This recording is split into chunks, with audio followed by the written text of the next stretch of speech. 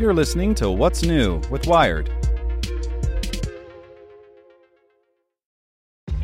This episode is brought to you by ShipStation.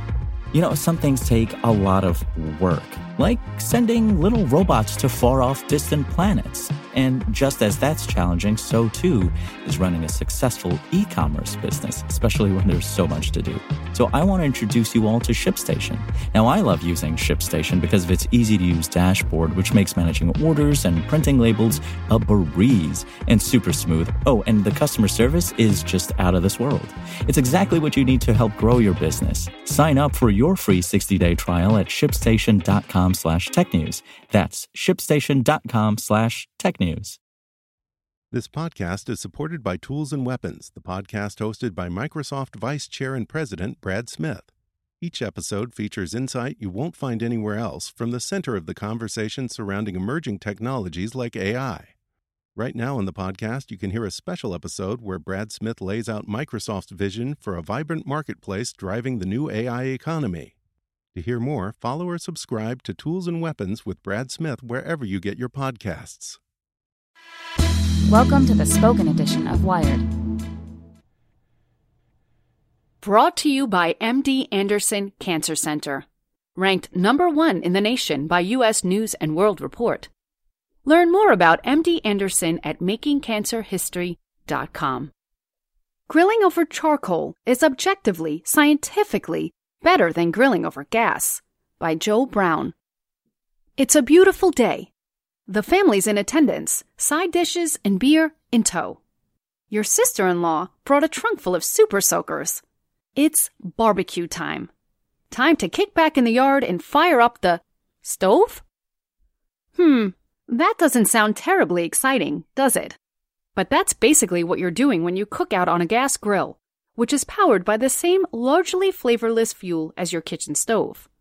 True fact. Cooking on a gas grill is more convenient than cooking with charcoal. It's also a lot less special, and scientifically speaking, it creates less flavorful food. To understand why, you first need to understand that flavor and taste are not the same thing. Within flavor, we have taste compounds and we have aroma compounds, says Gavin Sachs, Associate Professor of Food Science at Cornell University. Our brains just aren't designed to decouple them. In other words, a burger is more than the sum of its ingredients. Sure, there are chemical processes occurring in your food that alter its flavors as it heats, amino acids interacting with sugars, fats breaking down, and so on. But this delicious chemistry happens whether you cook on gas, charcoal, an electric burner, even an engine block.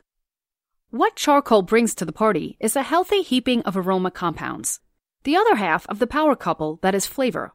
In fact, aroma might be the super starlet in that relationship because our tongues are actually pretty limited. There are only 5 taste receptors that are well agreed upon to exist within your taste buds, Sachs says. He's referring to sweet, salty, sour, bitter, and the new kid, umami. Anything else you perceive while eating, that smoky deliciousness, for example, is courtesy of aroma. Aromas are released when you bite into your food. They travel up your retronasal cavity and light up your olfactory receptors. That neurological signal mixes with whatever your taste buds are saying and tells your brain what's going on in your mouth. Of course, even food cooked on a gas grill gives off aromas. All food does. But food grilled over a charcoal flame has a special one, guaiacol. Guaiacol is an aroma compound produced when you use heat to break down lignin, the resin responsible for holding strands of cellulose together to form wood. It has a smoky, spicy, bacony aroma, Sachs says. In fact, the flavor that most people associate with bacon is largely degraded lignin. Translation: cooking over charcoal makes your food taste like bacon. Let me repeat that. Blah blah charcoal, blah blah bacon. So if you have 2 identical steaks cooked at identical temperatures for the same amount of time, where the only difference is that one is cooked over charcoal and one is cooked over gas, what will be the end result? The charcoal-cooked steak will taste more like bacon. Case closed. Check out the other side of the debate on our website. Why gas, yes gas, is better than charcoal. Want to learn how you can make smarter decisions with your money? Well, I've got the podcast for you. I'm Sean Piles, and I host NerdWallet's Smart Money Podcast. Our show features our team of nerds, personal finance experts in credit cards, banking, investing, and more. And they'll help you make the most of your money while cutting through the clutter and misinformation in today's world of personal finance. You'll get clarity on strategies to help you build your wealth, invest wisely, shop for financial products, and plan for major life events. Listen to NerdWallet's Smart Money Podcast wherever you get your podcasts.